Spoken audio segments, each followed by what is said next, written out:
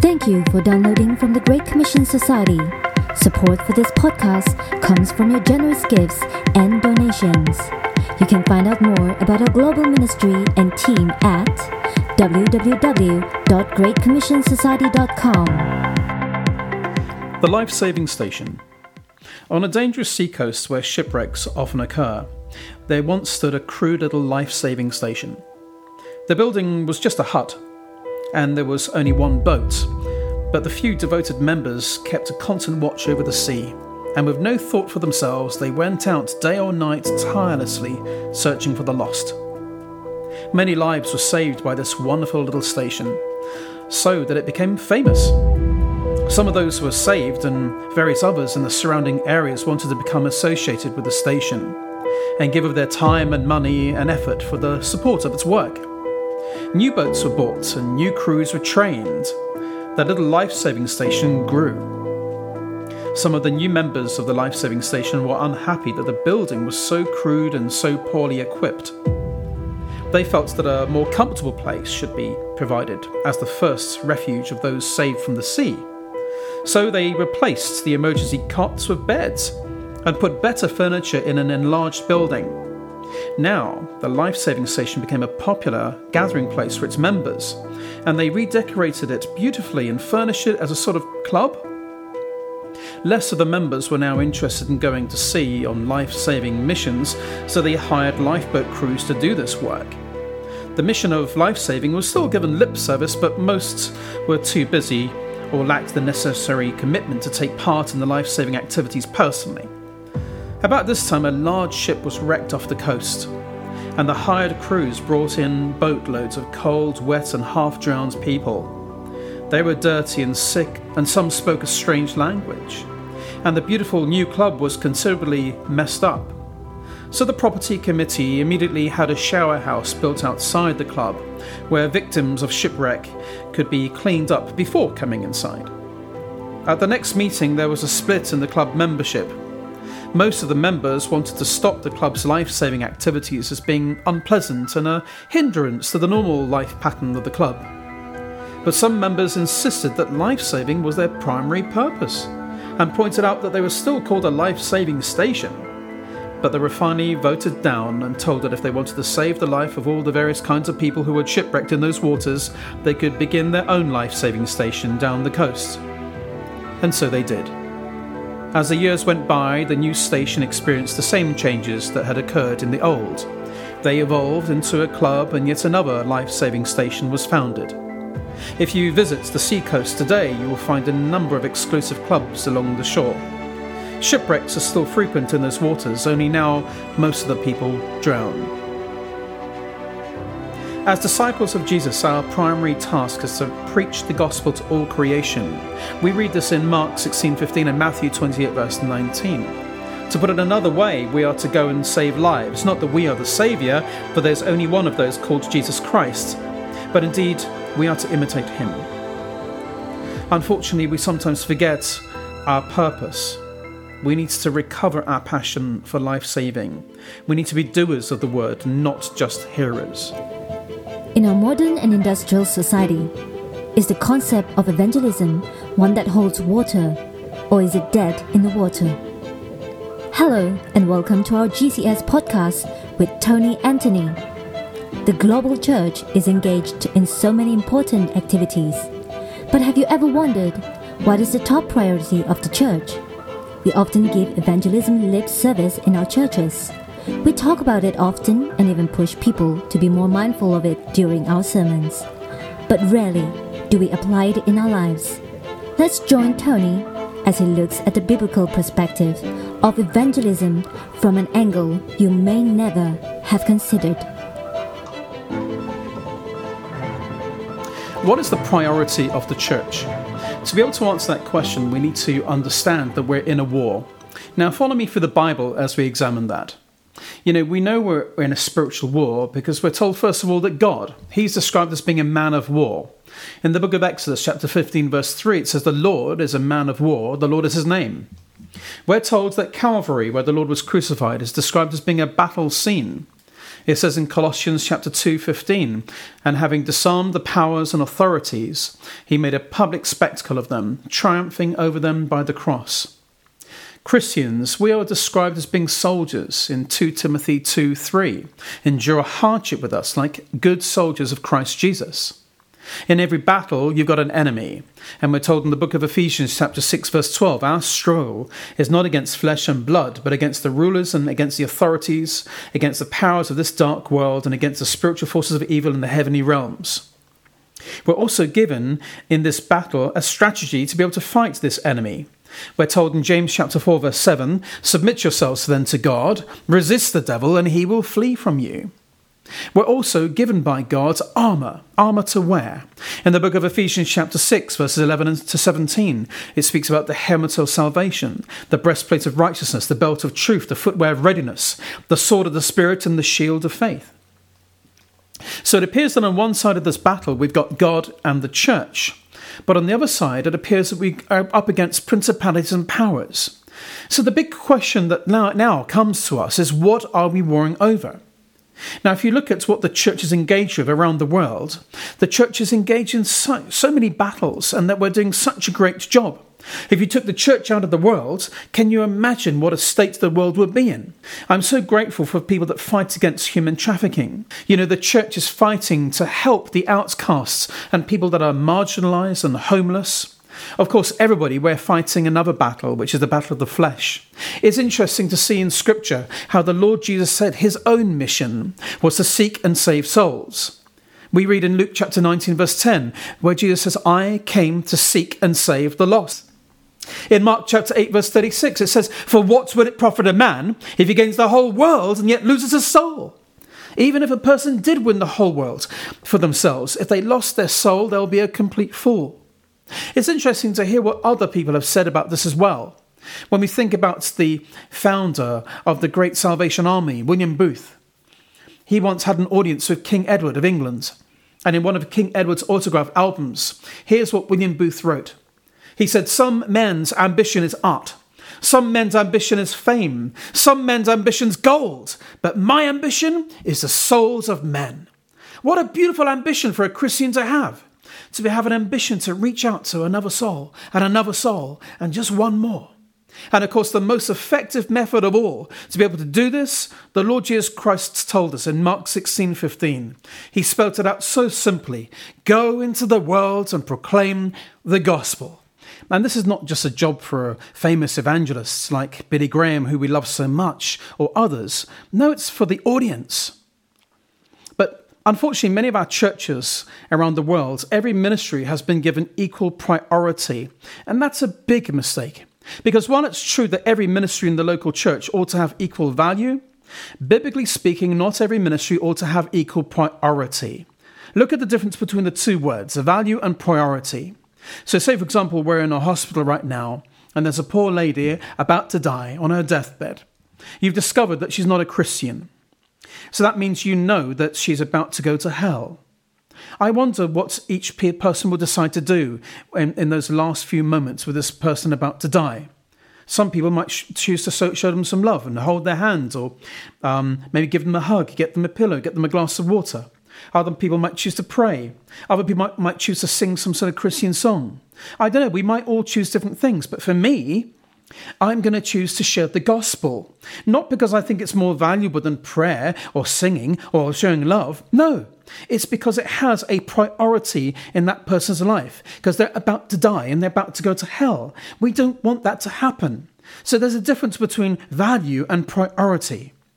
Very interestingly, the number one priority in the life of Jesus was to share the gospel. Actually, it was to be the gospel, to bring us the gospel. Also, Dr. Derek Prince, he said that the supreme purpose of every true Christian church, the chief duty of every Christian minister, the main responsibility of every Christian layman, is to present to all who may be reached in the clearest and most forceful way the basic facts of the gospel of Christ, and to urge all who hear to make the definite personal response to these facts which God requires. To this, the supreme task, every other duty and activity of the church must come secondary and subsidiary. You know, William Booth, he said, He gave this perspective on the balance between social action and saving souls. He says, take a man out of the slums, heal his body, give him decent clothes, provide him a home in the country, then let him die and go to hell. Really is not worthwhile. Billy Graham, he said the chief duty in church life is evangelism. Charles Spurgeon, he said if a person is not sharing the gospel, then they're either not saved themselves or they've not fully understood what the gospel means. Dr. Mona Hooker, commenting again on Mark 13 verse 10, the gospel must first be preached in all the nations. Well, she said, this divinity at Cambridge University, this saying of Jesus becomes a reminder to the disciples that their primary task is that of evangelism. And Oswald J. Smith, a missionary statesman, again commenting on Mark chapter 13 verse 10, and the gospel must be first preached to all the nations. Why did Jesus use the word first? He stated that the gospel must first be proclaimed among the nations. He wanted to say that before we did anything else, we were to evangelize the world first. Isn't it very interesting? All of these theologians come from different denominations, some of the most charismatic to the most conservative, and they sharply disagree on so many biblical issues. But amazingly, they all agree on one thing. Evangelism should be the number one priority of the church. Who am I to say otherwise? Now let us look at this practical example. Dr. K.P. Yohannan, who runs a terrific mission across Asia, he comments on this same issue. He says, I'm not trying to minimize the social or the material needs of the Asian nations, but it is important to re-emphasize that Asia's basic problem is a spiritual one. You see, he says that when the Western media focuses almost entirely on our problems of hunger, for example, showing all these pictures of starving children on TV, he says that it's difficult for Americans not to get the false impression that hunger must be the biggest problem in these countries. But what causes the hunger? You see, Asian Christians know the horrible conditions like these are only symptoms of a real problem, which is spiritual bondage to satanic philosophies. He says that the single most important social reform that can be brought to Asia is the gospel of Jesus Christ. The trouble with the social gospel, even when it is clothed with religious garb and operating within lovely, pretty Christian institutions, is that it seeks to fight what is basically spiritual warfare with weapons of the flesh. So in other words, what he's trying to say is that we see starving people in Asia and we send them money and aid and humanitarian support. But sorry to say, all this amazing stuff we're sending, people are still dropping dead of starvation every day. So all the things that we're giving surely is not solving the problem. You see, his point is this. A spiritual battle fought with spiritual weapons will produce eternal victories. This is why we insist upon restoring a right balance to gospel outreach. The accent must first and always be on evangelism and discipleship. The following is an example of how dealing with the spiritual realm first, in other words, proclaiming the gospel, is the best way to affect the physical realm, in other words, feeding poor and hungry people. With Hindu religion, the sacred cow can roam free eating tons of grain while nearby people starve. And people have the audacity to say, well, why does God let people go hungry? Well, in this example, God's not letting people go hungry. This particular religion is endorsing that because it suggests that the cow has a greater right to eat food than a human. According to those that believe in reincarnation, the rat must be protected as a likely recipient for a reincarnated soul on the way up the ladder of spiritual evolution to nirvana. And though many people try to reject this and they try to poison the rats, large-scale efforts of extermination have been thwarted by religious outcry. In actual fact, one of India's famous statesmen once said, India's problems will never cease until her religion changes. Now, did you know that rats eat and spoil about 20% of India's food grain every year? And a survey held in a wheat-growing district of Hapur in North India revealed an average of about 10 rats per household. And of one particular annual harvest of cereals in India, that 20% loss from rats amounted to over 26.8 million tons of grain.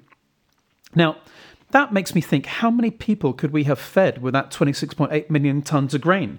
In actual fact, how many rooms could you fill with that? I can't even picture it. Well, the picture becomes much more easy to understand by imagining a train of boxcars carrying that amount of grain. If you can imagine each box car of a train holding about 82 metric tons, the train would need to contain 327,000 cars and stretch over 3,097 miles.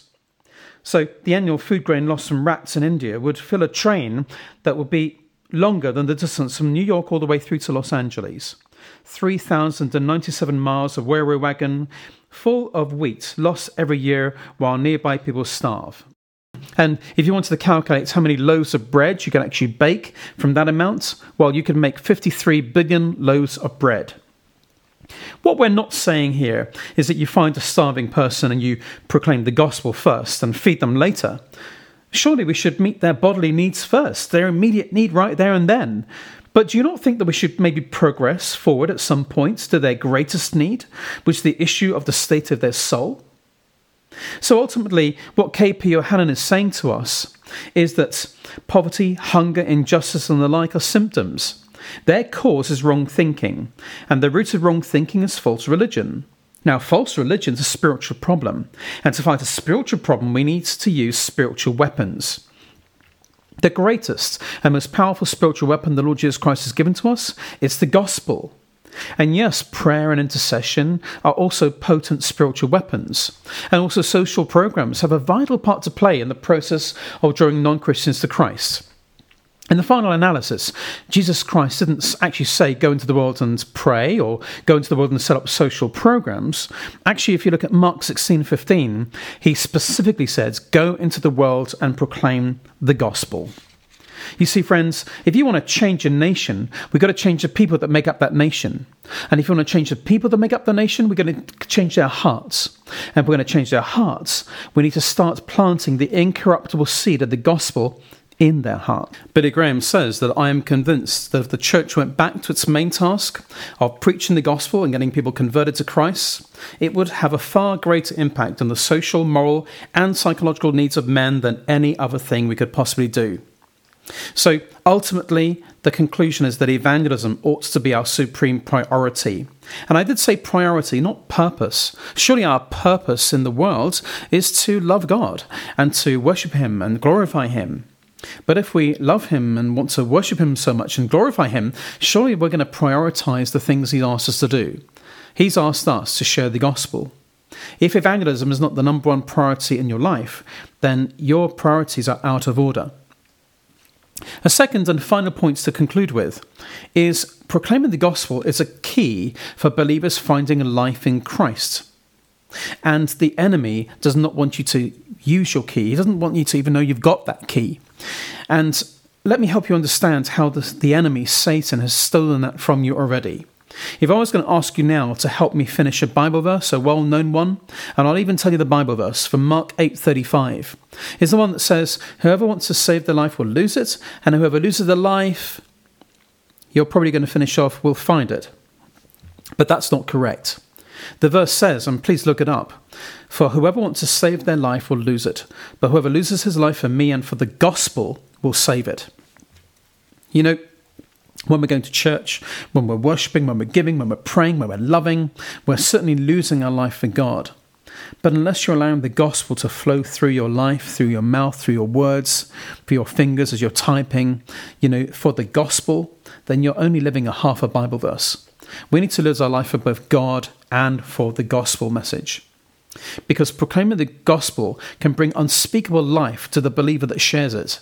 And again, don't listen to me. Let the early Christians speak. Philip, he was stoned to death in Perga in AD 54 for sharing the gospel. Barnabas, burned to death in Cyprus in AD 64. Peter was crucified in Rome upside down in AD 69 because he wouldn't stop sharing the gospel. Andrew was crucified in Achaia in AD 70. Matthew was beheaded in Ethiopia in AD 70. Luke was hanged to death in Greece, AD 93. Thomas was speared to death in Calamino in AD 70. Mark was dragged to death in Alexandria in AD 64. James was clubbed to death in Jerusalem in AD 63. And John was abandoned on the Isle of Patmos in AD 63. And Paul was beheaded in Rome in AD 69. Why? Why did these believers allow themselves to be taken to death? It's because they didn't stop sharing the gospel. Charles Spurgeon speaks about finding life from sharing the gospel. He said, even if I was utterly selfish and I had no care but for my own happiness, I would still choose, if I might, under God, to be a soul winner. For never did I know of a more perfect, overflowing, unutterable happiness of the most purest, ennobling order, till I first heard of one who had sought and found the Saviour through my means. He says, I recollect the thrill of joy that went through me. No young mother ever rejoiced so much over her firstborn child, and no warrior was more exultant over a hard-won victory. You see, the devil does not want you to know there's a connection between sharing the gospel and experiencing life in Christ. And where do we get that word life from? Well, I get it from John chapter 1, verse 4. In him was life, in Jesus. And the word life comes from the original Greek word zoe.